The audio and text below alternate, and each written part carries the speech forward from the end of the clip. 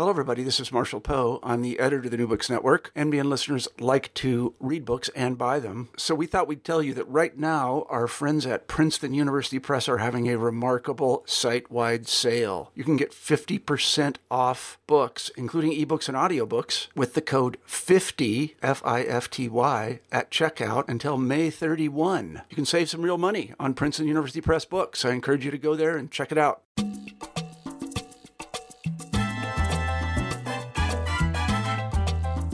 Hello, and welcome to New Books in Caribbean Studies. I'm Alejandra Bronfman.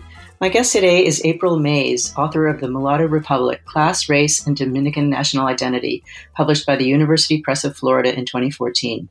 This book challenges the received wisdom about anti-Haitianism as one of the prevailing determinants of Dominican racial identities.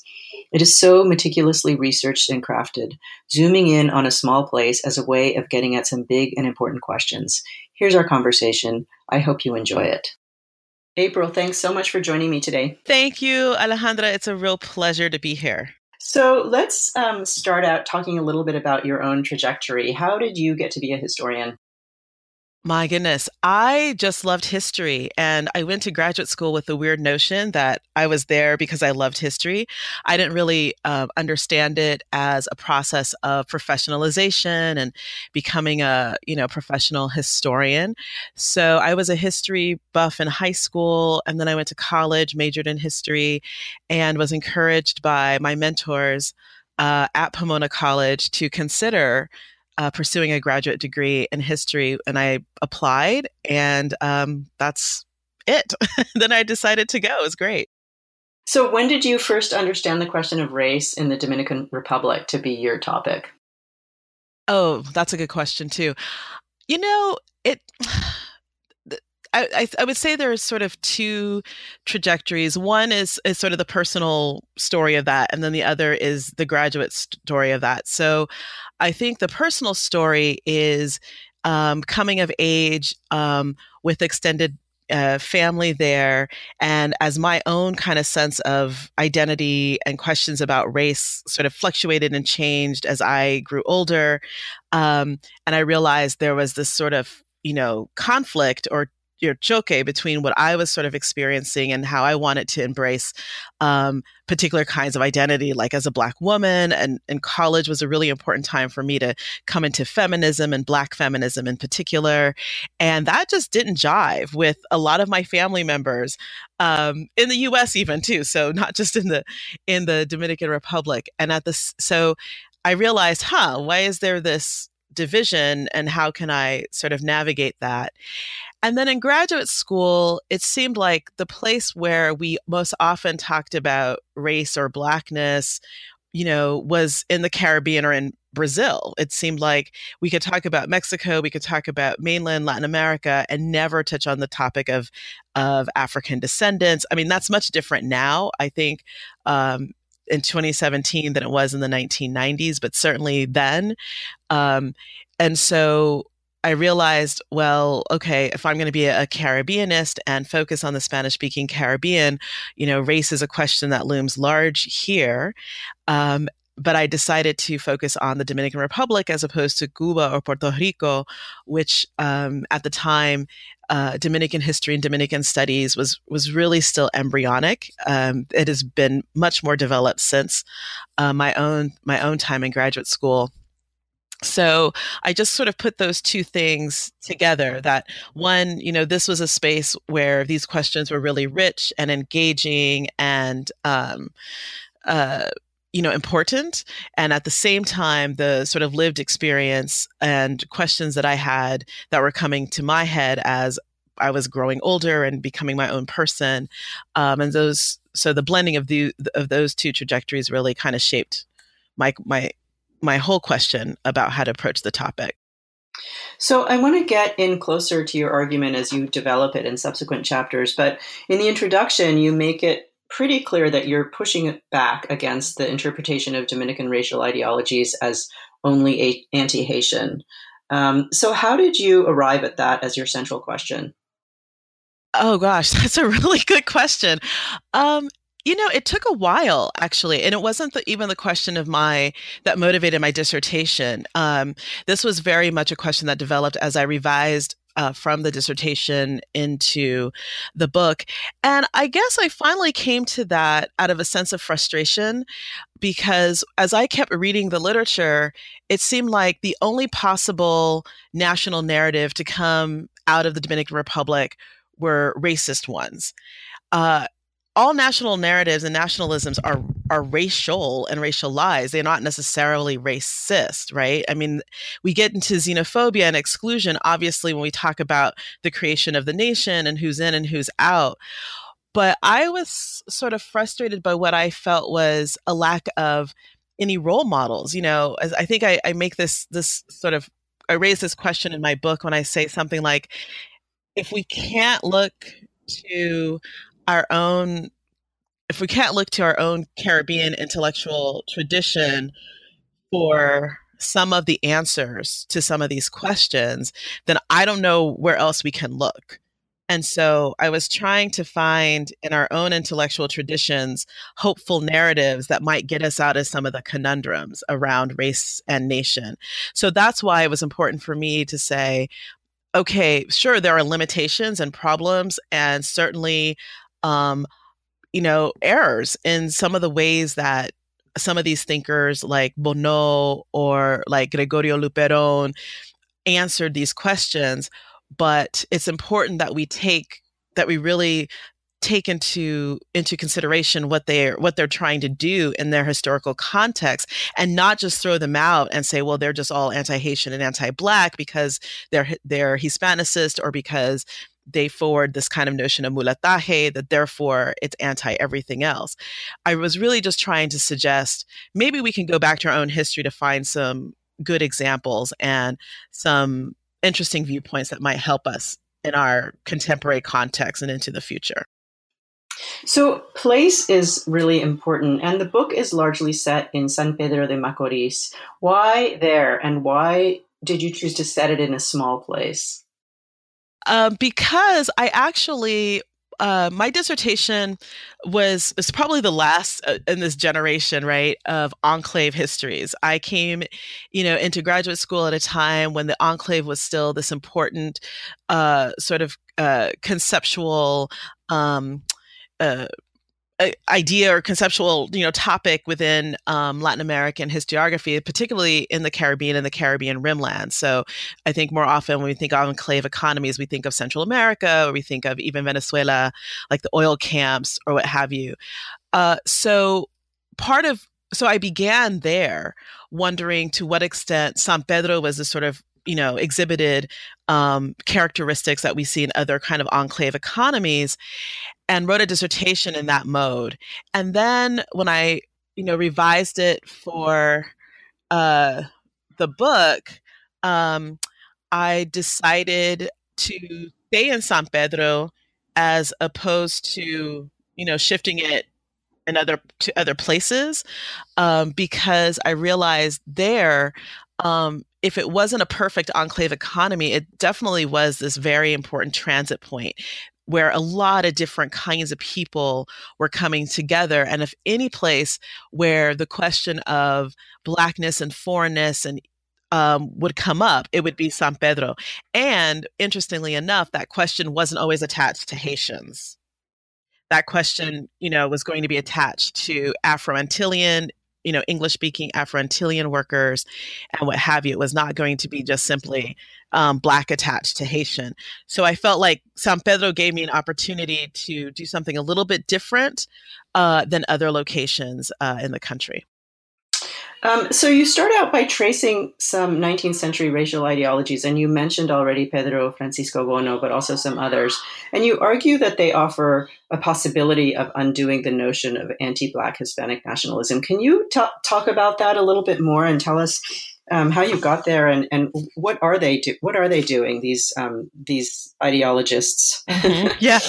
So I think it's important to really, when we talk about the 19th century nationalists, to understand just the very, very much so contested and hostile environment in which they're trying to make a case for the nation. And any nation, but a Dominican nation in particular, that is a place where there's clearly a lot of racial mixture, where there's African ancestry next door to Haiti, which has its own complicated, history with the rest of the empires and the United States and France. And so in light of that, so the first, I think my first case was to say, can we just have a little bit more empathy and listen a little bit closer to what they're saying and look at what they're doing, but also remembering the very hostile environment that this is unfolding. And so I think there's something I talk about in that chapter. You have Antonio Maceo in Cuba and Gregorio Luperon in the Dominican Republic. And these are men who people look toward to take on the political mantle. And at different points, both of them just kind of retreat and say, you know what? Better not me, better someone else. And that's very much about they know that as Black men, if they, took on too much or what was perceived as too much political power, that could really undermine the entire movement for independence. And it had nothing to do with their ability or their ambitions, but it had everything to do with the hostile environment. So the first thing I wanted to do is I just wanted to make us really aware of the historical context of the 19th century and how difficult it was to make a case for a country like the Dominican Republic to be an independent, sovereign, free nation. And once we are aware then of the historical context, then I wanted to say, okay, so let's look at what they're saying and what they advocate for. And I found in Bonneau and Luperon in particular, they're very fully aware that Dominicans are who they are. They're white, they're Black, they're in between, and a lot of more in between than not. And they say, and this is a Hispanic nation, we're culturally Hispanic. Therefore, we speak Spanish, we're Catholic. They sort of give a list of what makes Dominicans, what in their minds made Dominicans, quote unquote, worthy, right, of inclusion among the International Order of States. And they also, and Luperon in particular, sees the Dominican Republic as playing this very important and pivotal role in helping independence movements elsewhere. So at this time, he's very involved in independence in Cuba, and then there's Puerto Rico that's coming online, shortly in this period. And so what I try to see, what I see them as trying to do is actually broker a sort of nationalism that can transcend the nation, that is connect with the independence movements in Cuba and Puerto Rico and really bring the Caribbean together. And I also see that they're, somewhat limited. Like, why does this have to be Hispanic? Why does this have to be defined in ways that seem to elevate or at least orient themselves around Spanish identities or Spanish, cultural things, whether language or religion or what have you. So I do see where they're limited, but I also see, again, given the historical context, what they're trying to broker in this very hostile environment. And the third thing I wanted people to think about too was I wanted to see them, for readers to see them in conversation with other Dominicans, but also other Haitians who are trying to think through the nation at the same time. And that's why I added Antenor Fermen. It was actually one of the reviewers for my book who's made this great suggestion. And I went back and looked at some of that literature. And Antenor Fermen is having, these similar conversations, and he becomes part of the Pan-Antillean movement. And he gets in touch with his Spanish-speaking cómplices, right? In that sense. So, he's also asking questions about what is the way forward for Haiti? How can we hold on to what's exceptional about our story and yet cast that story as universal as possible? How do we open ourselves up to trade, to engagement, to interaction, but without losing who we are, and certainly without, losing the material, what we fought so hard for in terms of the material resources of the nation. So these are all questions that across Hispaniola are being asked and answered. And I just wanted to put those people together because I think they were listening to each other, if not directly, certainly indirectly. And I wanted to honor that history by putting them in the same conversation. Yeah, it's really exciting to see the continuity of and sort of the conversations that you're engaged in with people like Anne Eller and Maria Cristina Fumagalli and all of the people who are sort of thinking about that island as an entire sort of a whole island and having interaction rather than always only enmity, right? It's a really exciting kind of turn in Hispaniola studies, if you will. So, but at the same time, and this is one of the things that's really nice about your book, is it's very rich. And you do point out that there are competing ideologies to the ones that you were just talking about, and competing ideologies that were more conducive to white nationalism. So what were those, and who espoused those? So in the book, I focus on Galvan, who is really my kind of go-to person. Manuel de Jesus Galvan, who's also the author of Enriquillo, who that, according to Doris Sommer, is sort of, the foundational fiction within that genre of foundational fiction and fictions in 19th century Latin American literature.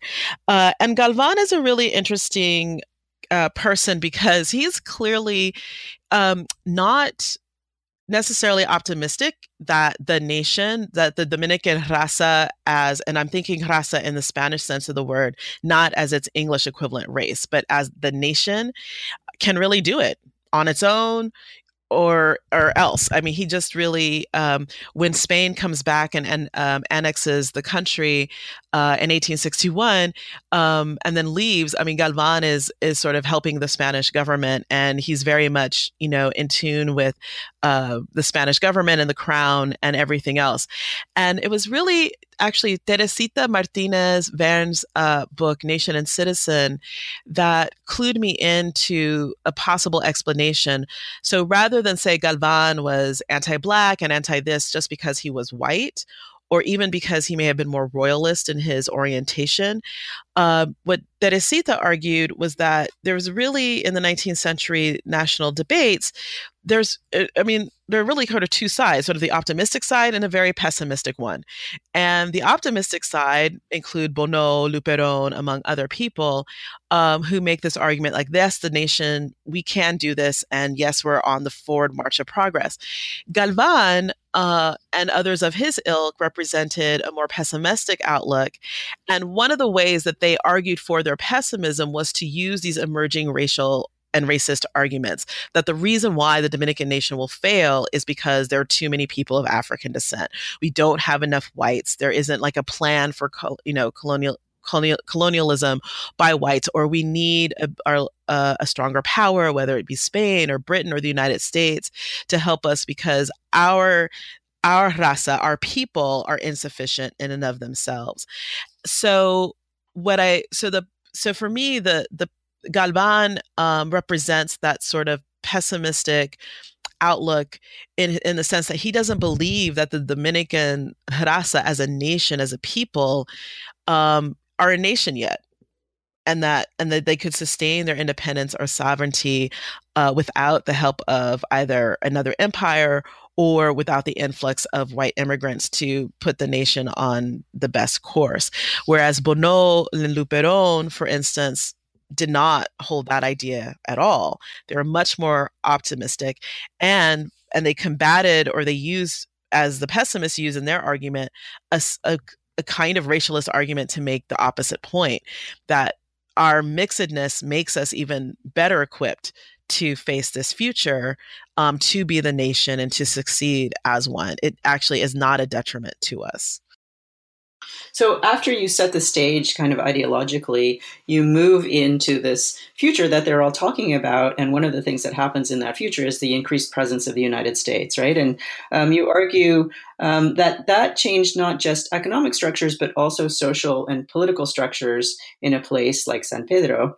And also that it was a regional transformation. And I thought that was really a very useful way to think about one of the results of the incursion of the U.S. into these places. So can you talk a little bit more about who gained power and who lost power in those processes? So, yes. So that would be mostly in chapter 2. And that for me was actually one of my favorite chapters to write and to to write for the dissertation, but also to reimagine for the book, because it was a chapter where I wanted to include the conversation around peasant rebellion, but I wasn't quite sure how I was going to do that yet. And it wasn't really until the last moment that really congealed for me. So yes, the incorporation, I use this idea of incorporation that actually comes out of U.S. history in this chapter. And that's the idea that the sort of what becomes kind of a corporate industrial model at the end of the 19th century into the early 20th century not only happens in the United States, but really becomes a global phenomenon because of U.S. market incursions into places like the entire Caribbean and circum-Caribbean region, and certainly the Dominican Republic. And if we were to think of incorporation as a global phenomenon and not just about U.S. companies kind of adopting this different kind of culture, and with it certain expectations around masculinity or behavior and certain, protocol and appropriateness of decorum. But if we think of it as in this global context, then that helps us kind of understand for some of the changes we see on the ground in places where the United States presence really increases. And what's tricky about San Pedro de Macorís, and this takes me back to where I started as someone interested in enclaves, is that San Pedro is not a one company town. It's not like the Banana Zone and United, Fruit Company along Central America. It's, you have all of these sugar estates, and they're owned by different boards. And some of them aren't even owned by U.S. boards either, not at least initially. Some of them they come with Cuban money. Some of them are quote unquote Italian, but, Italian via Cuba. Some of them are from Puerto Rico, and then some are based in the United States. So, but eventually most of them will become U.S. owned sugar companies and corporations.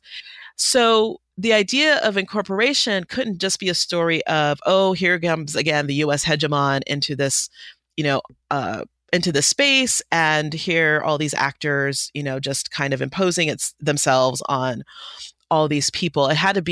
The story had to be told as a both and experience. Yes, there is a severe consolidation of sugar cultivation, growing, production that happens in the last quarter of the 19th century through the early 20th century.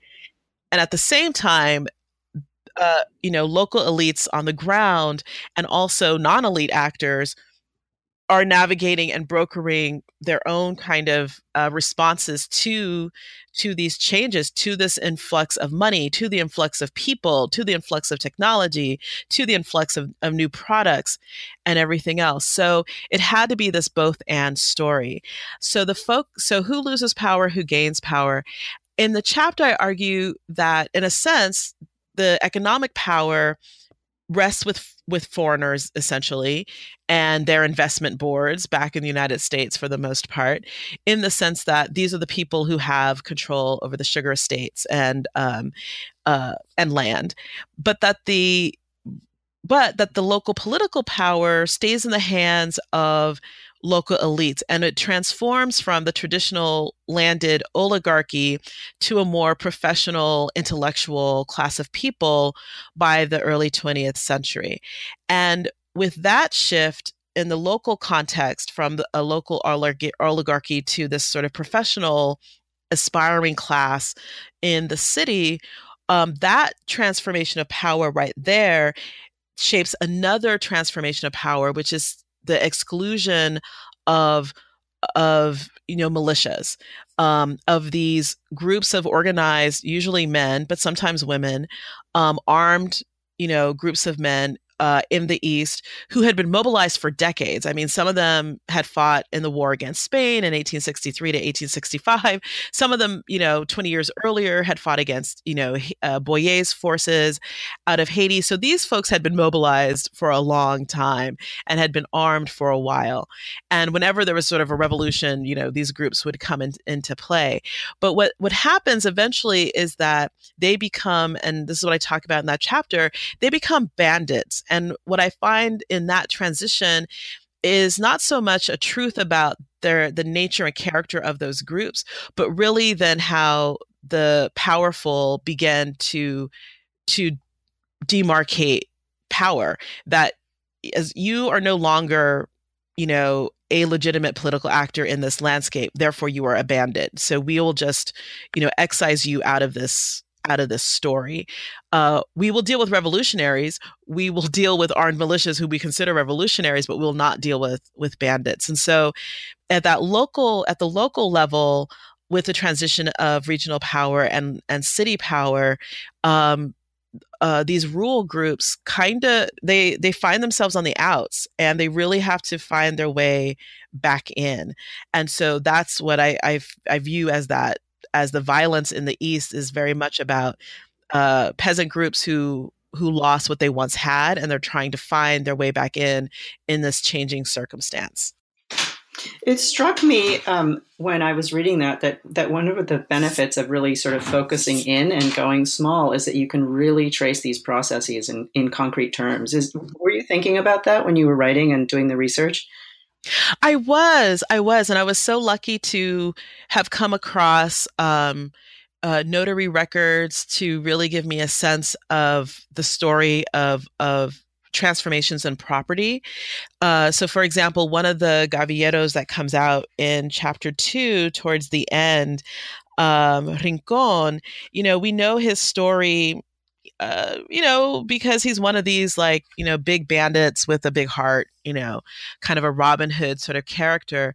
But it wasn't until I was able to really dig deep into those regional records, notary records, combined with other testimonies, that when I found that story of his about how he lost land, it just really kind of not just symbolized, but it just sort of brought that story to life, and sort of the kind of the tragedy of his story in that sense, right? Because it's so easy to paint the bandit or the gavillero as whatever figure we want them to be. Oh, they're the revolutionaries, they're the anti-imperialists, they're the this, they're the that. And at the end of the day, Rincon is a guy who really he wants to be able to cultivate his land, and finds himself just really squeezed out. And then, but not at the same time a victim or just defeated, and he's going to lay down and let that happen. He's fighting back. And so those kinds of that fine detail, you're absolutely right, you can't get unless you go in. And it takes things like notary records, surveys, those testimonies that you find in other government documents, city council records, to really give you to really get access to some of those stories. I do sense the imprint of Rebecca Scott here on this research. Yes. I cannot deny it. She may deny all of us, but I cannot deny that about her. She's absolutely all over this. Well, it yields a great deal. So I think that's good.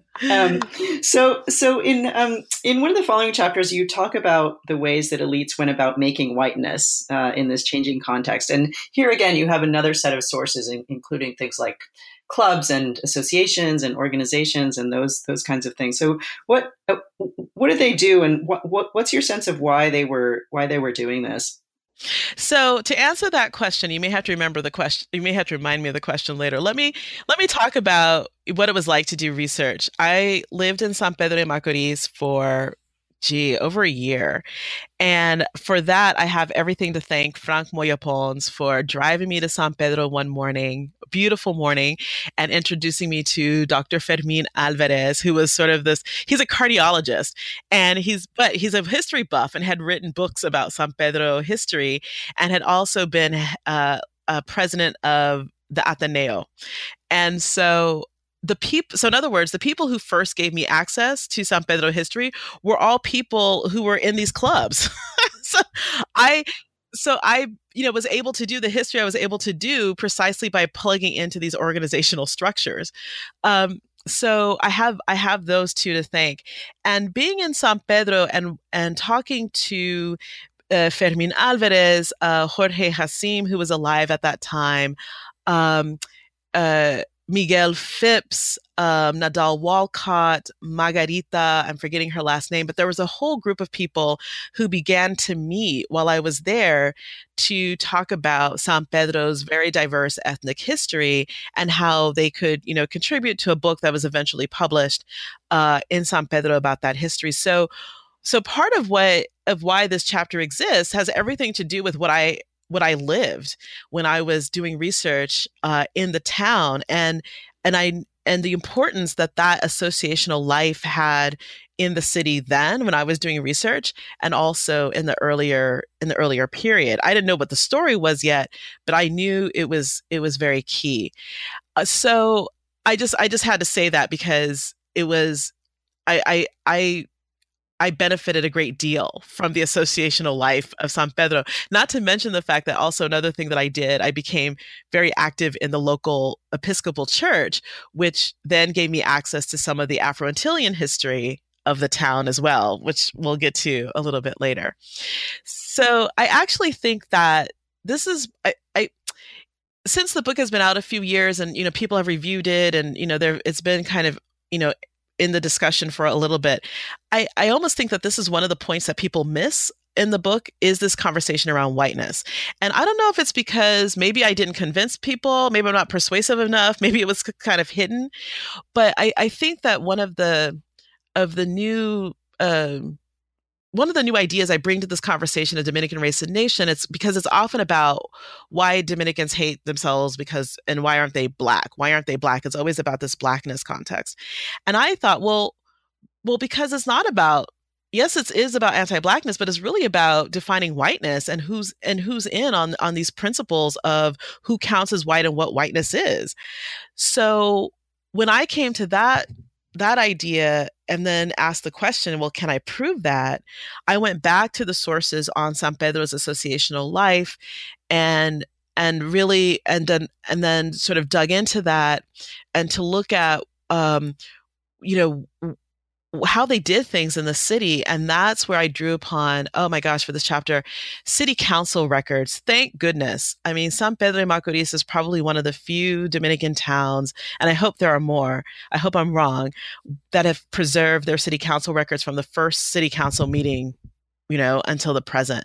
So I could trace a lot of, just the ideas and the ideas that they were able to achieve, and ideas that weren't so good and they weren't able to achieve, throughout time and over a long period of time. And I realized a couple of things. I realized that, one, I felt like this was a group of people who were very invested in a notion of civilization, in a notion of making the nation, in the idea of progress.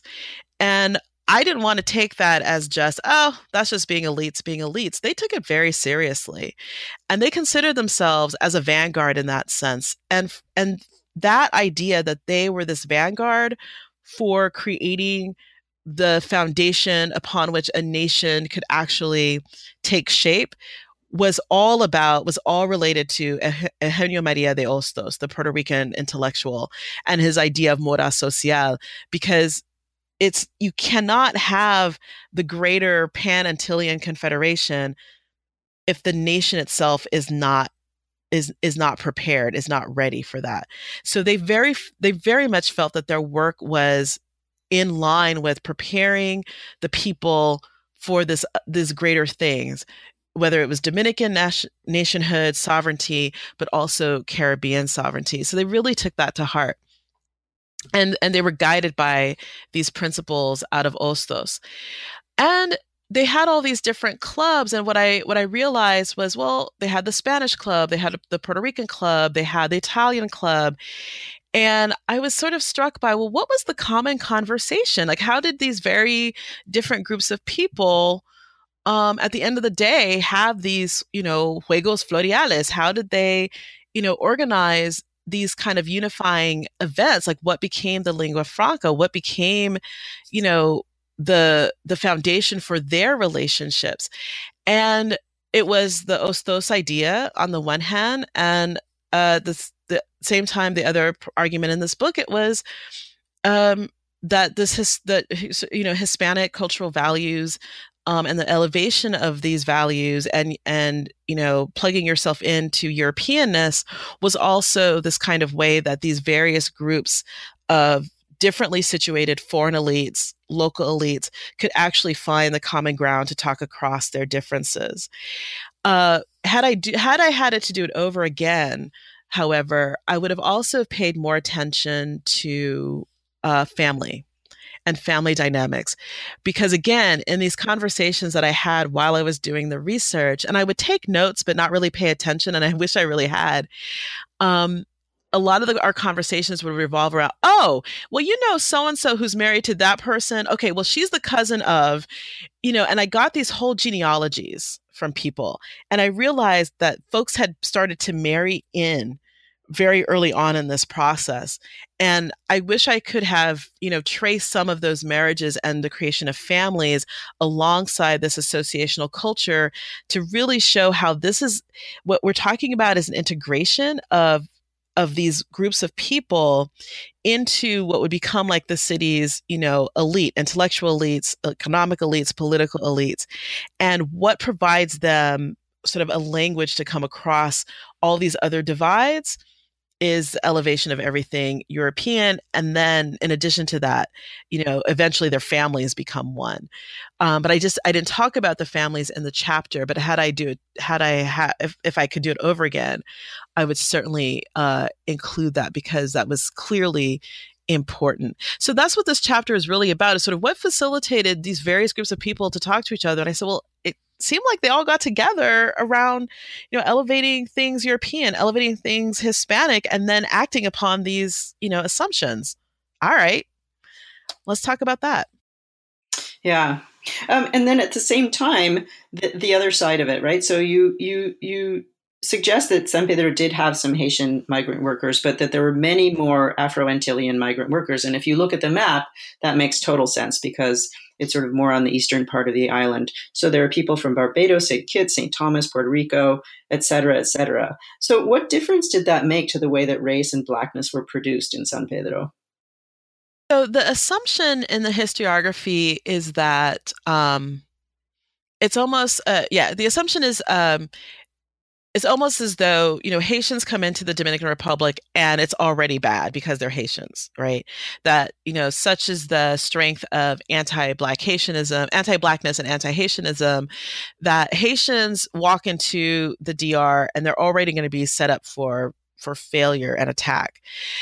So in other words, there's none of this sort of, like as in the literature in the US, like how Italians became white or how Greeks became white. Like how do people become Black, right? How do Haitians or Afro-Antilleans become Black or marked as such in these Hispanic locations, right? And so that was one thing that struck me. And I thought, well, And so the difference is that Afro-Antilleans, they have recourse. They have these consul officials and representatives who aren't often their best people to go to, but they do have them, and it matters that they have them. And another thing, their access to English, their ability to speak English, even if they don't get the best representation from British consular officers, they are sometimes well represented and advocated for by English-speaking sugar estate managers who who like their particular group of Afro-Antillean workers. So right there, I felt, well, the difference is going to be, we can't make the assumption that, Afro-Antilleans coming into the space are already degraded by the fact that they're in this space, right? By the fact that they're working on sugar estates, because in fact, yes, a ton of them do cut cane, but a lot of them have these upper level positions where they're engineers, and some of them are mid-managers, and some of them are working in the offices, and some of them work in people's homes. So it's not the same kind of story. So we have to actually explain how it is and why it is that they get picked on, right? How their experience, why they experience the violence that they experience. We cannot make the assumption that they land here and, they're the degraded worker. So I really wanted to try to write a story where we don't presume that, that it's Blackness upon arrival. I actually wanted to talk about its creation. I like that. Yeah, right. Thank you, Tom Guglielmo. But yeah. So you close with a chapter on gender, and you make a point of saying it's understood not as separate from the race-making process, but very much part of it. So what led you to the exploration of gender? Was there a set of sources in particular, or how did you decide to end up there? So again, a lot of the sources came from the city council minutes that as I got into the 20th century, I kept seeing this woman pop up in the sources, Dr. Evangelina Rodriguez. And I was like, what is she doing? And she's, fussing with the city council. The city council actually sponsors her study in France. So she graduates high school in San Pedro de Macorís, and then she wants to go to France to get her medical degree. And the city council, when it cans, actually pays for her medical school. I don't know if it pays for it in total, but it helps her out with a scholarship. She returns to San Pedro de Macorís, and then she is on the city council, like just about, so many city council minutes. Oh, here comes Evangelina. She wants money for this. She wants money for that. She wants to build a school. She wants to, do a clinic. She wants to have a fair in the park, what have you. And I said, I really need to understand her. And then I need to figure out, is she like plugged in with other women? And so that led me to investigate her connections with other women in the city, which then revealed, and also Dr. Fermín Alvarez has a book about the first 100 years of education in San Pedro de Macorís. And so I found her to be part of a whole generation of women who were the sort of second generation to be trained after Salomé Ureña's school in Santo Domingo, from that idea into the 20th century to be educators and to be social activists and to, take on the world, so to speak. So I was really intrigued by that. And San Pedro also has this unique character in that the church wasn't really, at least I didn't really see a lot of evidence of like priests, like the Catholic priests coming in and imposing their ideas. It was a pretty secular kind of place. And so I felt that, of course, feminism would thrive here because it actually had a space to grow.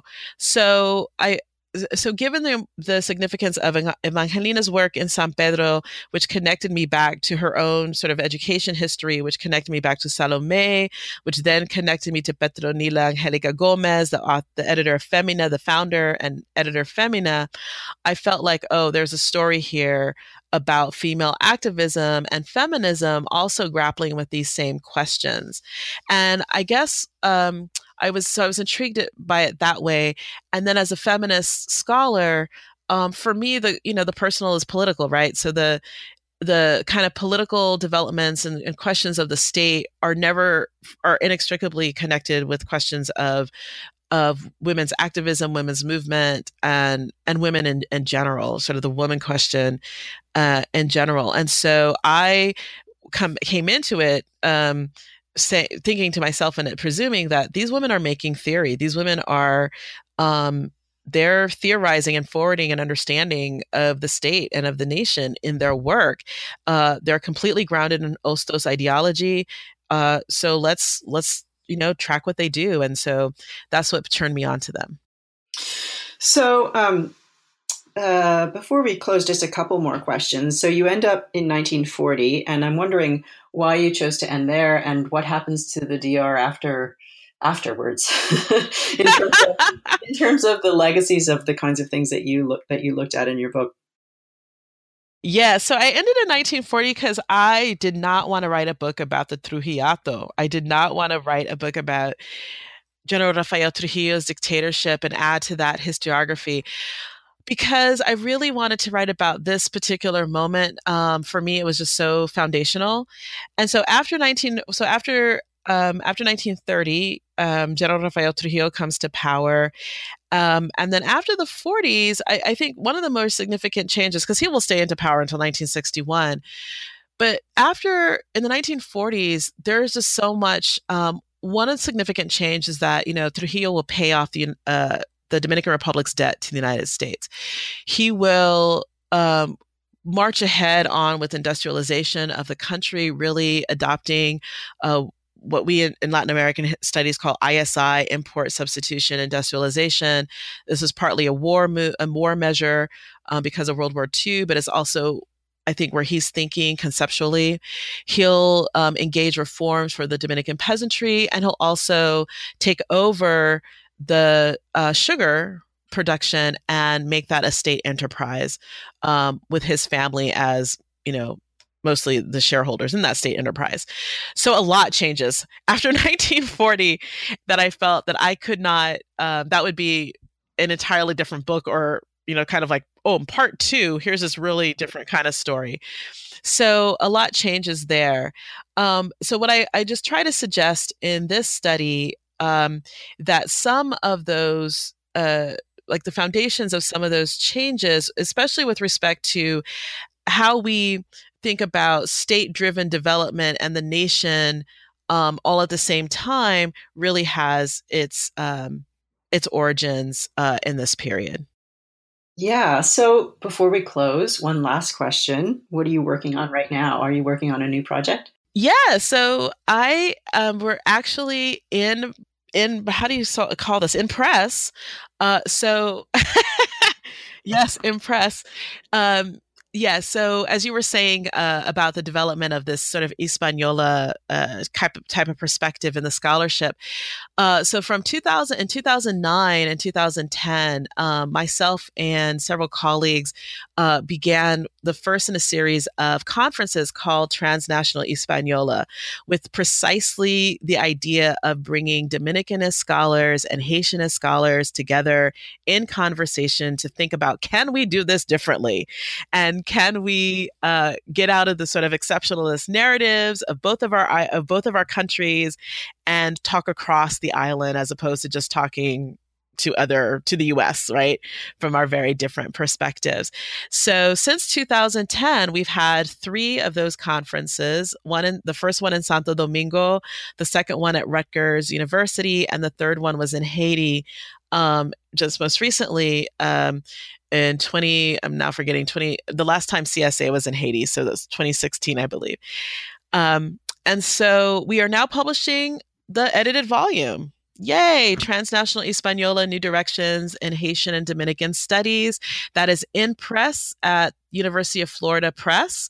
And so we just sent back copy edits, and we'll get proofs in February. And so that will be out next year. That's fantastic. I will really look forward to that. Yes. I look forward to it too.